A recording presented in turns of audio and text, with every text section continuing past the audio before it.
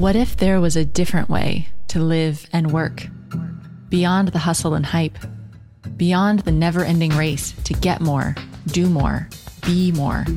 A way that's nourishing, grounded, creative, and aligned with your deepest, truest self. You're listening to Alchemy in Action with me, your host, Amanda Cook. In each episode, we'll explore nature-based personal growth for high-achieving women. Join me to create a life and work that truly fit you, infused with meaning and magic.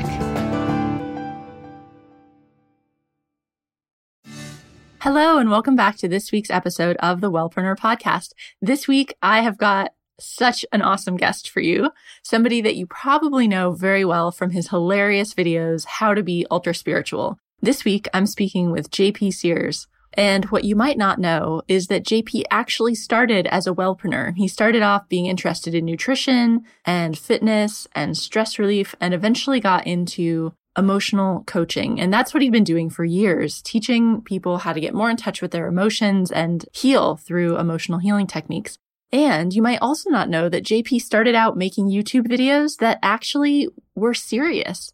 And it wasn't until 3 years ago when he tested making a funny video to really show off his sense of humor that things started to take off. So during this conversation with JP, we're going to go way back to what he was doing before he became ultra spiritual and how his business evolved over time, especially around that scary place where he had to decide, am I really going to make a funny video about spirituality? Because it was so against what everybody else was doing. And as he shares, he really felt like that was going to destroy his business, but he did it anyway. And the results have been incredible.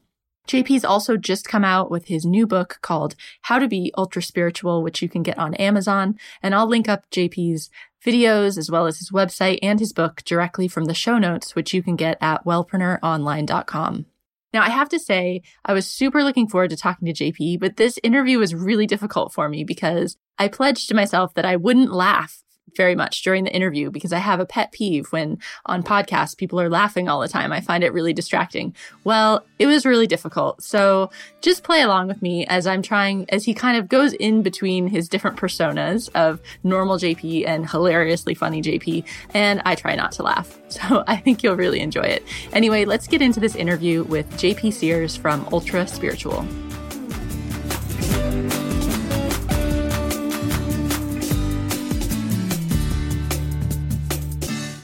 Hey, JP, thanks for joining me on the show today. You're very welcome, Amanda. I appreciate you being weird enough to have me on. Now, I know your life is so busy doing all of your ultra spiritual practices, so it was really cool that you could take the time to come talk to us about your journey and how you've become ultra spiritual. Well, I'm so happy to be here and so happy that you would acknowledge how busy I am. I stay busy telling people how busy I am because that makes me feel more important about myself. Totally. I think we can relate to that. So JP, I'm sure people know you from your videos. And of course, I will have shared those links in the intro and alongside the episode as well. But why I really wanted to talk to you is because you actually came from our world. You're a wellpreneur, right? And before the videos, I'm one of you. Yes, you're one of us. And before you started doing these humorous videos, you actually started off in personal training and nutrition, and then got more into spirituality and emotional coaching. Can you kind of tell us what life was like before you became ultra spiritual? Yeah, that's all true. So when I was 20, actually when I was 18, I got really intrigued about personal training, specifically like personal training with like a holistic slant to it. You know, acknowledging the whole person, acknowledging their emotions, their nutrition, as well as like a lot of like real understanding of the biomechanics and stabilization of the body. So that was like really the first time I ever got passionate about anything. So I dropped out of college to pursue my passions because it just looked like alternative routes would give me what I was looking for. I couldn't find anything I was looking for based on where I was looking in the normal colleges, and kind of like PS, thank God, it's kind of student debt wouldn't be too fun. So with that said, my passions for personal training that were kind of predominantly exercise in the beginning created a gluten-free breadcrumb trail that led me to become more passionate about nutrition. And that led me to the next breadcrumb, which had me getting more passionate about stress reduction. Because I'm thinking, wow, nutrition's amazing. I thought exercise was powerful, but look what can happen with nutrition in terms of people getting fit, but also people getting out of pain and recovering their health. And then from there, learning more and more about stress reduction, I was like, wow, I thought nutrition was powerful, and it is. But look what can happen with people's health and longevity and their overall wellness when we address stress reduction. Seem to blow even nutrition out of the water. And then from the generic sense of stress reduction, that led me to, I would say, a more intimate, specific form of stress reduction in terms of emotional healing, really looking at resolving pain, wounding, and trauma, not just, well, let's put ourselves under a general relaxation response and breathe deeper and address our stress at a symptomatic level. But now it was like, let's get to the heart of the matter, which is the human heart. And that was all exciting to me, very passionate to me. And I think also the reason why I got so intrigued about helping other people do their emotional healing, helping them help themselves with their emotional healing, because I can't do it for them. Well, my passion, this is the world's longest run-on sentence, by the way. So my passion about that, I think, was ultimately fueled by me just projecting my need for it onto people around me. And the intensity that I was passionate about helping people, I think, was really the exact intensity that I needed healing. I was just in denial of it. But luckily, when I got deeper into my emotional healing work studies, the wise people that I was studying with and learning from really helped direct my focus into my heart. And I saw a lot of growth and healing that I needed to do. So I rolled along having my client practice transition into predominantly and then exclusively emotional healing work. And then starting in 2006, I was teaching workshops and classes and traveling the world doing that. And that's kind of my background. Right. So when you had your emotional healing practice, when did you decide, how did you start doing things online? Like, because I know you actually created videos that weren't funny. I mean, like that were serious. Amanda, you're telling me that I'm not funny. But you know what I mean? Yeah. Like when you started producing video content, I guess it was, what was it? Just a marketing strategy, like a way to reach out to more people and promote your practice. Like why did you get started with video and all of that? Yeah, well, that's exactly what it was, a marketing strategy.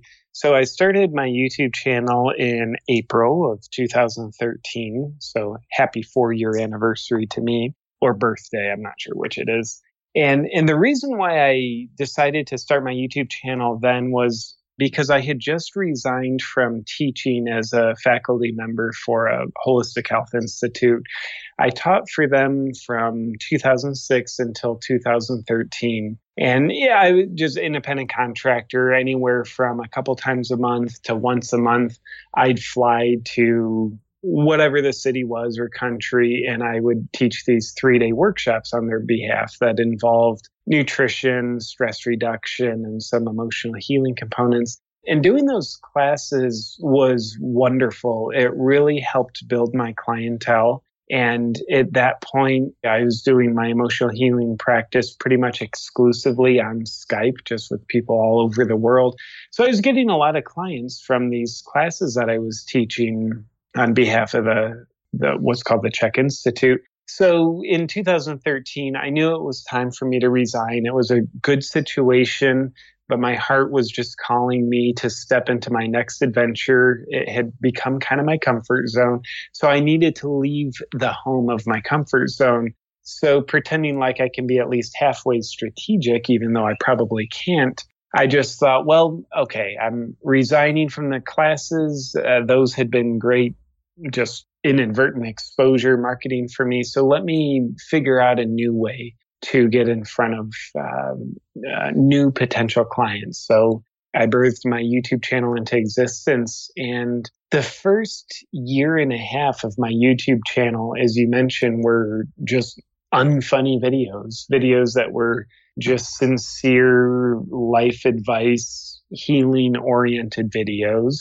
My quirky, sense of humor would come out occasionally, but just in little slivers, because at that time I was operating with the belief that it would be really bad for business to let my sense of humor come out, because it's like I'd look at the world around me and I'd say, well, spiritual teachers and people doing deep emotional healing work, they all act really precious. They're not funny. They're just serious. So that's what I need to be. So instead of just being me, I betrayed myself and tried to become who I thought I needed to be to essentially get the world to approve me as a way of having my strategy be good for business by, hiding my sense of humor. Mm-hmm. I think a lot of people will be able to relate to that because especially online, and because so many people's businesses in this industry are personal brands. So people are building themselves as a presence, as a health coach or a yoga teacher or personal trainer or whatever. We start to look at all these other people that are ahead of us and that are really successful. And then we say, well, if they did it like that, well, that's how I need to be. And you start to get this, I'm sure everyone's seen it, this sea of clones out there. And it's awful. Like if I see another, I'm sorry to everyone that's produced one of these, but like another green smoothie recipe book, I'm like, come on. Like, the world does not need another one of these. Like that's what it worked, but it worked for somebody who that was authentic for, and it doesn't work for everybody else. So that I think I can really relate to that feeling of I have to do it like everyone else. Yeah, I think the benefit of looking at people who have come before us, if you will, and who do wonderful things, the benefit of that is looking at what they do and getting inspired. The detriment of looking at those people is believing that we're supposed to do it like them. I think be inspired by them, but don't be like them. Don't do it how they did it. And sure as heck, don't try to be like them. And it's a slippery slope that's very tempting to slide down. And I personally believe that there's many messengers. And a lot of us carry a very similar message, but there's a reason why there's many of us messengers. It's because people connect to the messenger. They don't connect just to the message, or else we would learn every darn thing we need from books. But apparently there's a reason why the design team put people on Earth, and there's so many of us. I think it's because we need each other. We connect most deeply to other people, not inanimate objects, not a book, not a online course. I mean, we get maybe a little connection from that, but we really connect to messengers called human beings. And my delusional belief is, Amanda, that even if you and I had the exact same message, there are people that simply resonate with how I am and who I am. And they need me as the messenger to connect to. Why they connect to me, who knows? Like whatever their life history is. And then there's people who need you as the messenger. They might listen to me speak the same message and they don't vibe with me. It doesn't go in for them.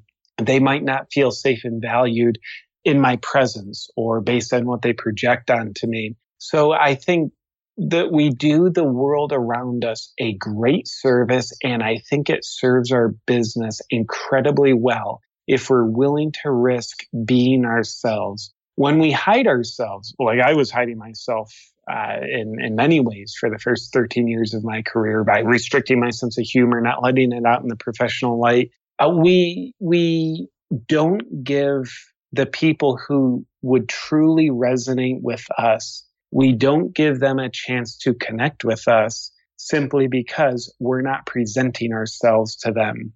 We're presenting who we think we're supposed to be. We're acting like maybe a mentor. We're doing it their way, which is giving potential clients the facade of our mentor to connect to, not our real self. I think we have to be ourselves to expose ourselves to the surface of life, which is what allows someone to potentially connect with us. And that's scary because I think a lot of us have overt or covert childhood programming that says you're not good enough as you are. You need to meet expectations in order to be worthy.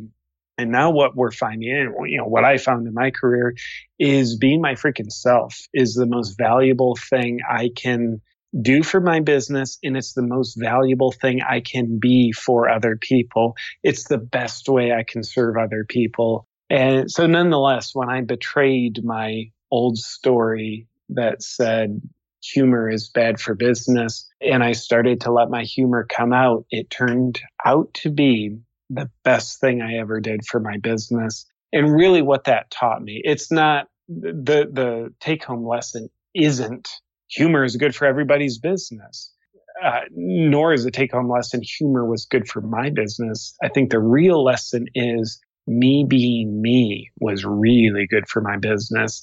And any entrepreneur, any listener, you being as much of much of yourself unapologetically as possible, I personally think that is one of the best things you could ever do for your business. So to me, that's the take-home lesson. And it's scary, by the way, because like that childhood programming that I mentioned, we violate that.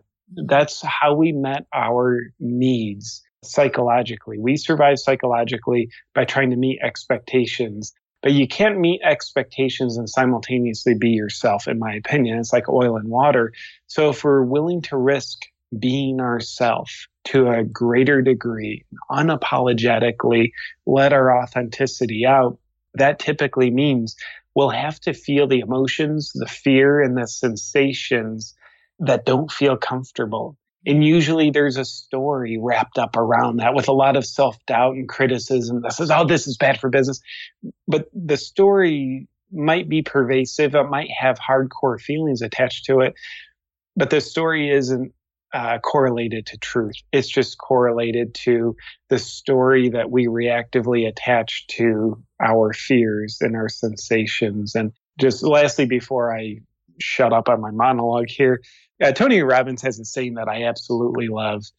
Pain comes from sensations and suffering comes from stories. I think we can easily create a lot of self-induced suffering from our stories. And we might even justify our stories that create suffering as this is a good thing for my business. It's a very convenient justification that keeps us trapped in the story of our suffering. And I think any story that we tell ourselves that is a rationalization that keeps us from being ourselves and letting ourselves shine and be seen by the world, I think that is a story that creates suffering, because I think there's nothing more painful and suffering oriented than us betraying ourselves. Thank you. Thank you for sharing. I'll get off my soapbox now, Amanda. Apparently I needed to hear all of that or else I wouldn't be trying to teach it. So I hope I was listening. So, hindsight's always 20/20, and you can look back now and say, wow, bringing humor and bringing my full self into my videos is what really, I'm guessing, is what really skyrocketed your reach and got more people discovering you and brought you to the business you have today. But I'm imagining, back then, as you were toying with the idea of making your first funny video, you probably didn't say to yourself, yes, I need to bring my humor in and then everything's going to be great, right? What was happening? I'm just curious if you could share, what was happening back then? And then how did you decide to even create your first video that was so different from the others? You're right. There was zero strategy. There was zero thought that this is going to grow into a thing and take on a life of its own. There was zero thought that a lot of people would start viewing it. It was just sort of like having a rash. It was itchy. I wanted to scratch it. I had a craving I want to, kind of like in a paradoxical way, teach people how to be spiritual by modeling a lot of the behaviors that people adopt to become spiritual that inadvertently get in their way of actually being spiritual. So a lot of anti-spiritual things that we simply call spirituality. So I wanted to present things in a rather backwards way. Simply because that was fun for me. It amused me. And I remember when I was making the first ultra spiritual video in my ongoing comedy series, my girlfriend at the time was behind the camera. And this was October 3rd, 2014. And we were just a ways through filming, and I was having fun. And I remember looking at her and I said, I don't care if anybody watches this. I am amusing the hell out of myself. So I think my mindset was really, I want to do this for me. It amuses me. It was a new expression of creativity. I had very rarely had I had any creativity in my life up until I was the blind man stumbling along and finding my way into doing comedic videos. So I did listen to another interview with you, and you said after you did that first video, then there was a huge gap, actually, like a month or something or more before you started really recording the videos regularly. So at what point, like, did you decide, yes, this is what I'm going to do going forward? Like, did you start getting more feedback and traction from people, or it was just fun? And so you said, I can't do the old type of videos. I'm just doing this. Like, how did that come about? You're right. It was a while before, like, I just had this epiphany, like, wow, maybe I'll do some more funny videos. And I think there were a few factors that made it take a while for that kind of obvious fact to register for me. The first was that first video, it was about a week or a week and a half before it started to take off and go a bit viral. And honestly, I think I needed that codependent validation. It was, yes, very codependent, but it was also a way for me to receive validation from the world. The world basically saying, JP, we like what you're doing, rather than we think what you're doing is a terrible thing. So I guess I needed time for the video to get exposure so I could feel codependently validated by it. And then also once it started going viral, there's a sense of intimidation around that. And anytime since then that I've had a video go viral, making the next video is scary because there's this voice, inside that says, well, what if your video's not going to be as big of a hit?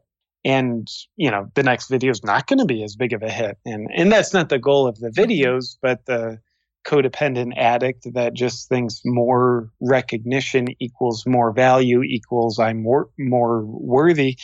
It kind of looks that way to that part of me. So there was that intimidation.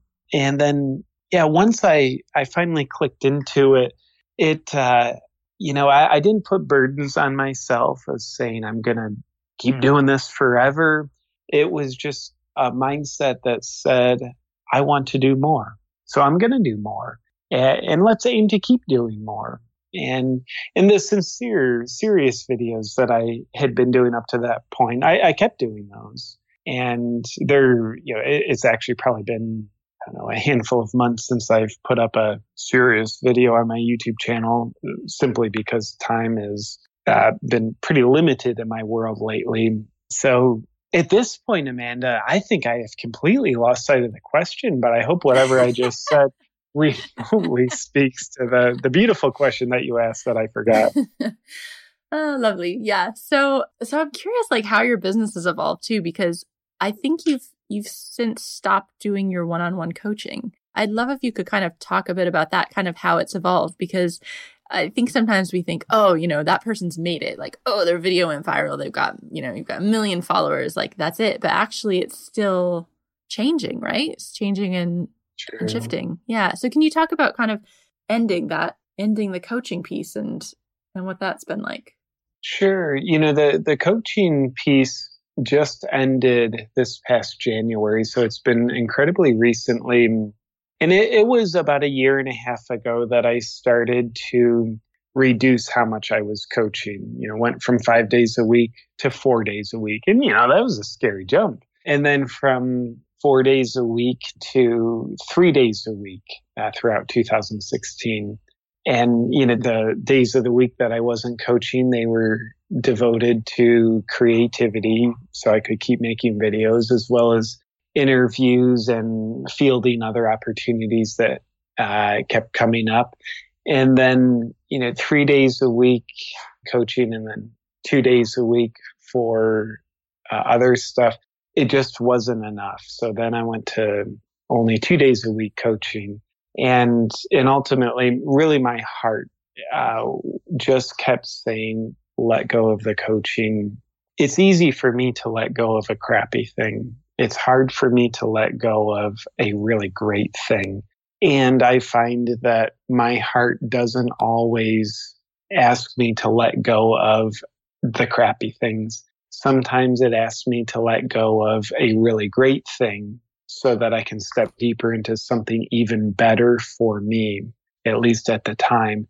Much like when I resigned from teaching for the Czech Institute in 2013, that was very scary. And it allowed me to go from a great thing into an even better thing, and then letting the coaching go from an even greater thing to yet even greater things.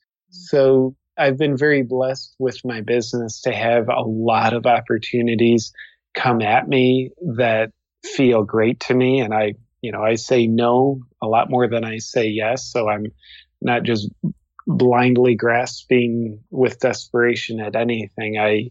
To me, it's important. Actually, I very rarely make decisions based on what I think. It's always by how I feel. And I'm one of the least money motivated people I know. Money is not a convincing factor to me. It's how intrigued am I? How fulfilled am I? How interested am I? How much of my creativity do I get to dance with in a given project? So making videos, I'm doing a lot of traveling, speaking at events, performing. I've got my book that just hit the shelves in March. And I've got a t-shirt line out. I've got, I think, some other things happening as well as some future things that will be happening. So I'm astonished how, as I've become completely devoted to what essentially is doing 10 different things all under the umbrella of what my videos have opened up for me, it still seems like there's not enough time to do everything I want to do. So that's an interesting, slippery illusion of time. I want to shift gears a little bit and just ask, like, on a personal note, like, I love to find out what the personal practices are of the guests that we have on the show. So I'm curious because, like you said, you feel like there's not enough time. There's so much you want to do. So do you have like a morning routine or kind of other rituals or habits that help you stay grounded and get it all done? Absolutely. In the morning, a lot of people do gratitude journaling. I do resentment journaling. So I write letters of anger to people that I hate the most. And it makes me feel really good. And I think I'm kidding, Amanda. But with that said, my alternate reality, what I really do. I am chuckling over here. Don't worry. I'm just, quietly. Cool. And I appreciate you saying that. So my inner codependent pieces and parts can feel validated. So my morning routine is actually very precious to me. And I've refined it over the, last year and a half is probably what I've been very cognizant, or the time I've been very cognizant of my morning routine. Because to me, it's just like our childhood, much like in adulthood, how the things that go smoothly for us, or the things that are disaster for us, be they relationships, finances, a lot of that stuff in our adult life is a symptom of what happens in our childhood, our formative years. And I find the morning is the formative part of each day. It's like our micro childhood we get each day. So what happens in the formative part of the day, better or worse, has a massive influence over the rest of my day. So when I start off out of balance, life is just harder for me. I might have the same activities, events, and meetings and encounters throughout the day, but my perception of them is going to have a little more resistance, a little more friction to it. But when I'm balanced with my morning routine, things just function like they're lubricated better. There's more grace, more peace. My perception is simply more peaceful. So to your actual question, I start my morning by taking a cold shower, usually about 60 seconds. The water as cold as I can get it. During the summertime, the water in Charleston, South Carolina, where I live, is just not cold at all when it comes out of the tap, even when it's on cold. So I have a big chest freezer that I put on my back deck, fill that with water, typically break ice off of it in the morning. So that water is like 33 degrees Fahrenheit. That's awesome. I love it. Really wakes me up. And then I do 10 minutes of meditation and what amounts to about 10 minutes of gratitude journaling. And then I take it's actually about a 27-minute walk just around my neighborhood. And then I make coffee, which is typically bulletproof coffee with a crap load of grass-fed butter and brain octane MCT oil. And then I'm ready to start what I would call my workday. And most of the time I'm starting my workday in a creative mindset with, creative projects, be it a video or something else creative that I'm working on. And that tends to set me up pretty well. Awesome. Thank you so much for sharing that. I cannot believe that you have icy water that you pour over yourself, but I can see that would totally wake you up. But oh my gosh. Yeah. Yeah, it's wonderful. And I don't just pour it over myself. I actually get into it and submerge myself. So it's whole body. It'll let you know you're alive. Invigorating. Yeah. Amazing. Okay. So cool. So we're kind of at the end of our interview. So JP, tell everybody where, I guess they can find your book on Amazon, How to Be Ultra Spiritual. Yeah. Yes. It's on Amazon. I put my heart and soul into it. If any of you guys are inspired to check it out, then just know I would appreciate you.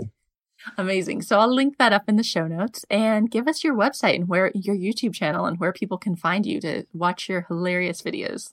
Sure. My website is awakenwithjp.com, and my YouTube and Facebook, all of my social media handles are Awaken with JP. Amazing. Thanks so much for being with us today, JP. This was really awesome. You're welcome, Amanda. I appreciate you having me on.